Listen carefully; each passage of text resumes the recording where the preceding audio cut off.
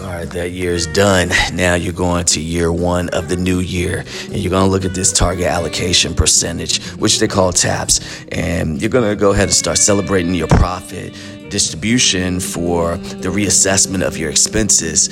And when you're doing that, you're going to look at your yearly basis actually very early in the year, because now you're saying, okay, what about taxes? Because you can't forget to pay Uncle Sam. So every quarter you would need to also pay the quarter taxes estimate, and that will have you stay good with the government, but also just make sure you're never overextending your reach and leveraging where you're now depending more on the money than on the customers spending money to constantly make you money.